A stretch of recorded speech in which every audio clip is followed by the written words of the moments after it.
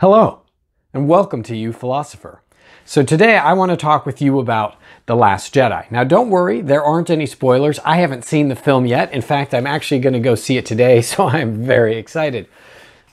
But let's talk about the Jedi themselves and get right to this question of whether or not it's a good thing that there are Last Jedi. We know a little bit from the trailer and the title, which seems to suggest that the Jedi are at an end, and at least there is something of a suggestion on the part of Luke Skywalker, and this is mind-blowing, that the Jedi should end, right? So, well, why? What possible reasons could there be? Well, there's always arguments along the lines of the Jedi are somehow causing imbalance in the Force or something along those lines, but I want to focus on something even more obvious. And it's a problem that we might even be able to sympathize with a bit today, which is this issue of Jedi brainwashing and kidnapping children. So the idea that the Jedi might be brainwashers of children is really something that only comes out because of episodes 1, 2, and 3. For those of us who were alive when episodes 4, 5, and 6 came out, 1, 2, and 3 were a little bit mind-bending for numerous reasons other than Jar Jar Binks. And one of those reasons was just this question of, wait a minute, there's an argument that Anakin is too young to train. And we remember from the from the Empire Strikes Back that Yoda was arguing that Luke was too old to train. So if Anakin, who was, maybe around 10 years younger than Luke, was too young to train, or maybe 7-ish years younger than Luke is too young to train, how is it possible that Luke was too young to train? And so there's some issues that arise where you realize when you go see the Jedi in the Jedi Temple, that they have kids that are looking about 5 years old, right? So Anakin's too old, being older than what, 5? And so, well, wait a minute. These children then are being brought to the Jedi Temple, now presumably with their parents' permission, right? We see that in episode 1, that Anakin's mother seems to give permission. But it's also, to some degree, up to Anakin, right? But we can all probably concede, let's say the Jedi are training children somewhere around the age of 5. Then at the age of 5, you don't really have the most rational, full sense of what's in your best interest, right? I mean, I remember being 5 and my dream was just that room in Willy Wonka's factory. Where everything was made of edible candy. And I really couldn't imagine a life better than that, right? Just drop me off. I'll be fine, Mom, thanks. And so, whilst I don't want to be particularly ageist, there is also something to be said about brain development, and that, you know, at the age of 5, you may not really have your own best interest in mind. You may not have not just like the cognitive development necessary, but you may not have enough of the experiences to really know for sure. And that's part of why parents are such an important part of this developmental role. So one argument is that the children are basically, the Jedi are basically just kidnappers, right? The children are being kidnapped by the Jedi. And we say, well, no, they're not, because their parents are letting them go. But then there's also this argument of like, do the parents really feel free to do so? I mean, these super powerful Jedi show up and tell you that they want to train your kid. What do you say? Okay, so maybe it isn't kidnapping in the purest sense. And it's just the parents giving up their children to this better life, which might be arguably respectable. There is also this problem of realizing that the Jedi aren't really supposed to develop emotional attachments. And so one wonders, like, how much are they allowed to see their parents? How much are they allowed to know about their parents, right? And arguments and fan theories about that range from a little bit to the extreme, like, no, never, you don't get to participate in your family life at all. Because this is a bias, right, that the Jedi aren't allowed to have, right? The Jedi aren't allowed to love. So this leads to a whole host of problems like, well, maybe that explains why things went really poorly for the Jedi, right? So, you take a bunch of kids and you take them to this Jedi temple, and You deny them the experience of their family and the upbringing with their family and their own cultures and their own traditions in those ways. And you end up with people who are maybe a little self-focused or don't really have a robust understanding of the universe at large. They're devoted really to this odd religious concept of the Jedi that may not be shared even by their own family, and yet they're given basically the carte blanche control over the universe, right? They are the defenders of the galaxy, right? And they are, in a lot of ways, the executive arm of the Galactic Republic. And yet, at the same time, they don't have to answer to the Senate. So there's some obvious issues that come up there. Well, why do I wonder about the relevance of this issue to what we deal with today? Well, a similar question comes up in education in general. Right? What kinds of responsibilities do educators have? And is education just brainwashing children? Well, to be very brief, there certainly are arguments that suggest that in a lot of ways what we do in education is a kind of brainwashing. And by that what I mean isn't teaching them maybe math and English, but is teaching children to do things like stand up when bells ring, sit down when bells ring, right? We teach them the history that we want them to know, but not the history that we don't want them to know. And when you look at public education here in the States, when it was originally developed, some of the people who were really behind it were actually business tycoons and robber barons who, if you look up the quotes from what they were saying why public education should be there, is they were making arguments that not education was something for developing, lawyers and doctors and philosophers, but in essence was something that would develop people who could work in factories, that they would have enough knowledge necessary to do that. And in a lot of ways, our education system has maintained that idea. If you look at, for instance, U.S. history textbooks, go to the section on slavery. I've found, at least anecdotally, looking at some of these textbooks, that the discussion of slavery is really short. And I had a particularly interesting experience because a friend of mine actually counted words in the 2 pages that slavery was mentioned in the textbook. And in those 2 pages, the word murder was only used once, and it was used to describe slaves who occasionally got upset at their masters, right? But murder and rape and torture, these were not words that were used to describe the treatment of the slaves. And so some might argue that, in fact, that there's some brainwashing that's going on, right? So we're teaching children to obey, we're teaching them when to stand up and when to sit down and how to turn in work and how to engage in the social system in the way that we want them to. But we're also teaching them the history that we want them to know. Well, what kind of evidence do I have for this? Well, one of my favorite things to do is to go into a classroom, a college classroom where I'm teaching, and ask them, is communism bad, right? And, I'll say, raise your hand if you think communism is bad. And, the students uniformly, communism's bad. Why are you even asking us such a silly question, Michelle? And I'll say, okay, cool. So who's going to define communism for me? And all of a sudden, all the hands go down, right? And that's fascinating to me, because then I'll play with it on the other side. I'll say, okay, all right, okay, communism is bad. We all know that. But capitalism, right? Capitalism's good. Raise your hand if you think capitalism is good. And they'll all raise their hands. And I'll say, okay, epic.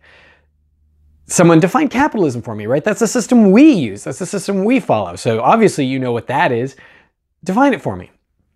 And all of a sudden the hands go down. I mean, occasionally someone will be brave and try and define it. Now, of course, there is something to be said for people are more likely to, raise their hands when they're just asked to agree or disagree with a thing, and they're suddenly going to drop their hands if they're on the spot of having to define it. But again, anecdotally speaking, my experience has been is that the students are well aware that they're supposed to believe that communism is bad and capitalism is good, but they can't really give much in the way of reasons why. Or if they do give reasons, there'll be reasons like, well, in communism, everyone's supposed to have the same thing, and therefore it's bad. But they can't, they give this kind of real quick gloss. They don't really understand the details of it, or where there might be both pluses and minuses. And interestingly enough, they even have less of an ability usually to describe what capitalism is, which has many nuances to it. So, but then this leads to a whole problem. So on one hand, we might go, okay, well, so Nick, you're saying that education is bad. And I like to think that I'm certainly not, right? That, not to give too much of my own personal belief, I'm a big believer in education, and a big believer in the idea that every student should, every child, every young person, and heck, let's say old persons too, right, should have as much access to as much education as possible. And so, well, what is it then that you're saying? Nick? Because it sounds like you're trashing a lot of the educational system. Well, there isn't the other side of the coin, which is something else anecdotally that I've observed. So on this one hand, we have this Jedi problem and this education problem. Like, wait a minute, so is education kind of like the Jedi, just going and taking these kids, and yeah, though the parents are voluntarily sending their kids to this, they're really just brainwashing them and, you know, teaching them not to think for themselves and so on and so forth. Well, there's the other side of the coin, which is interesting, right? And it's brought up to some degree by Plato, right, in the Republic, so thousands of years ago. There is a question of whether or not parents should be able to decide what children should learn. In other words, what if, at least in our educational system, part of the reason why children are brainwashed the way they are isn't because of the teachers nearly so much as it is because of the parents? Like, whoa, wait a minute, what are you saying? You're throwing around brainwashing pretty easily there, Nick. And notice, you know, we're playing with the term here, and it may not be actual brainwashing. Again, children come out learning really, really important things. Like, I really want children to learn math and music and art and literature and computer science and civics and history. We would want everyone to learn that, one would think, for a whole host of reasons that we don't have time to get into, but if only because it's good for them, right? The more that people know, the better access that they have to their own world and their own selves. So what is it that I could possibly be complaining about, other than the fact that children, if we're honest in our educational system, are usually not encouraged to think for themselves, and sometimes what we teach them about what matters, you know, is more about getting them to work than it is about them finding who they are, right? So we tend to emphasize things like mathematics way more than music. Whilst at the same time, it's important to recognize that they're both really important for understanding the universe and the nature of the self. Anyways, what do I mean? Well, the other side of the coin is this.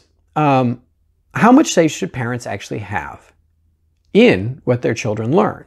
And I think this would be the Jedi counter argument, right? In other words, as someone who's taught both college and high school, especially in teaching high school, I came to this horrible, horrible realization that a significant percentage, now again, this is anecdotal, like we'd have to go out and actually do some research, but a significant percentage of parents with whom I interacted, well, let's say didn't interact, just really didn't care. I'm not saying they didn't love their kids and didn't care about their kids, but they didn't really care what their children learned, right? And you realize that a lot of children are being abused and neglected at home.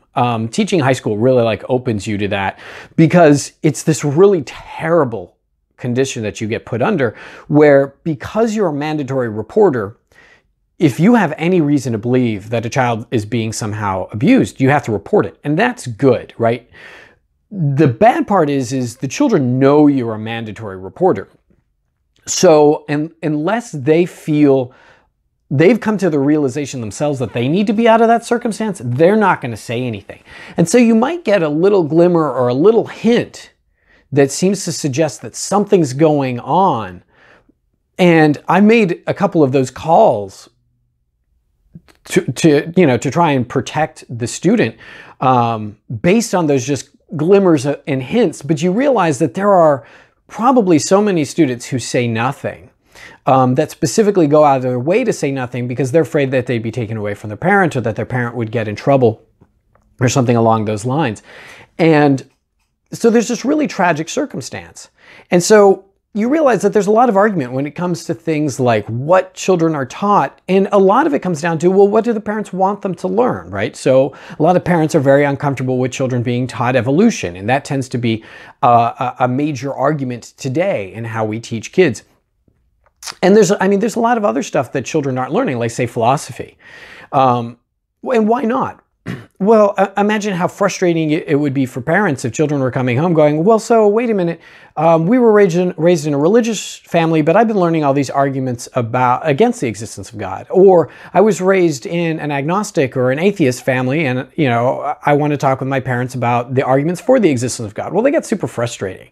And parents are most likely to respond like, how does this help my child in the working world? How's this help my child get a job, right? These are about our family values and traditions, and how dare you endanger those fundamental belief sets. So really the question though becomes is, if a lot of parents are in fact neglecting their kids, not involved in their kids' lives, not involved in their children's education, abusing their kids, or like they don't understand the things that they're talking about. And that sounds super arrogant, but remember, we're taking the Jedi position, which is a position of arrogance, right? That parents are talking about what their kids should know when they themselves don't really understand it. Like, for instance, myself, I'm not really good at calculus at all, right? And if anything, that statement is really overselling it. Let's just say I don't know anything about calculus other than like its basic definition, right? It would be really odd for me to make arguments then about why children don't need to know calculus, or maybe why it's important. Either which way, I would be coming from a position of ignorance.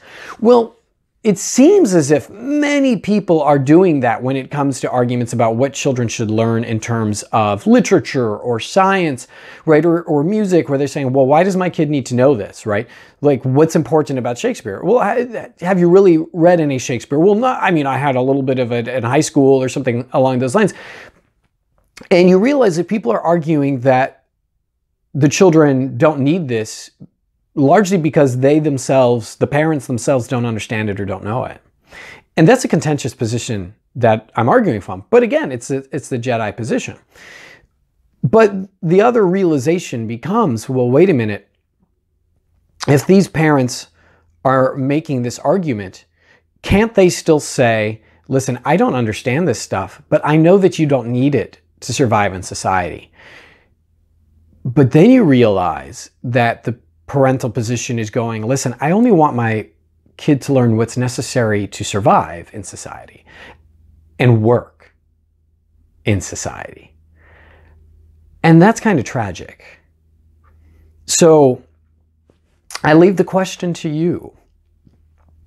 Should parents be the ultimate deciders of what their children should learn?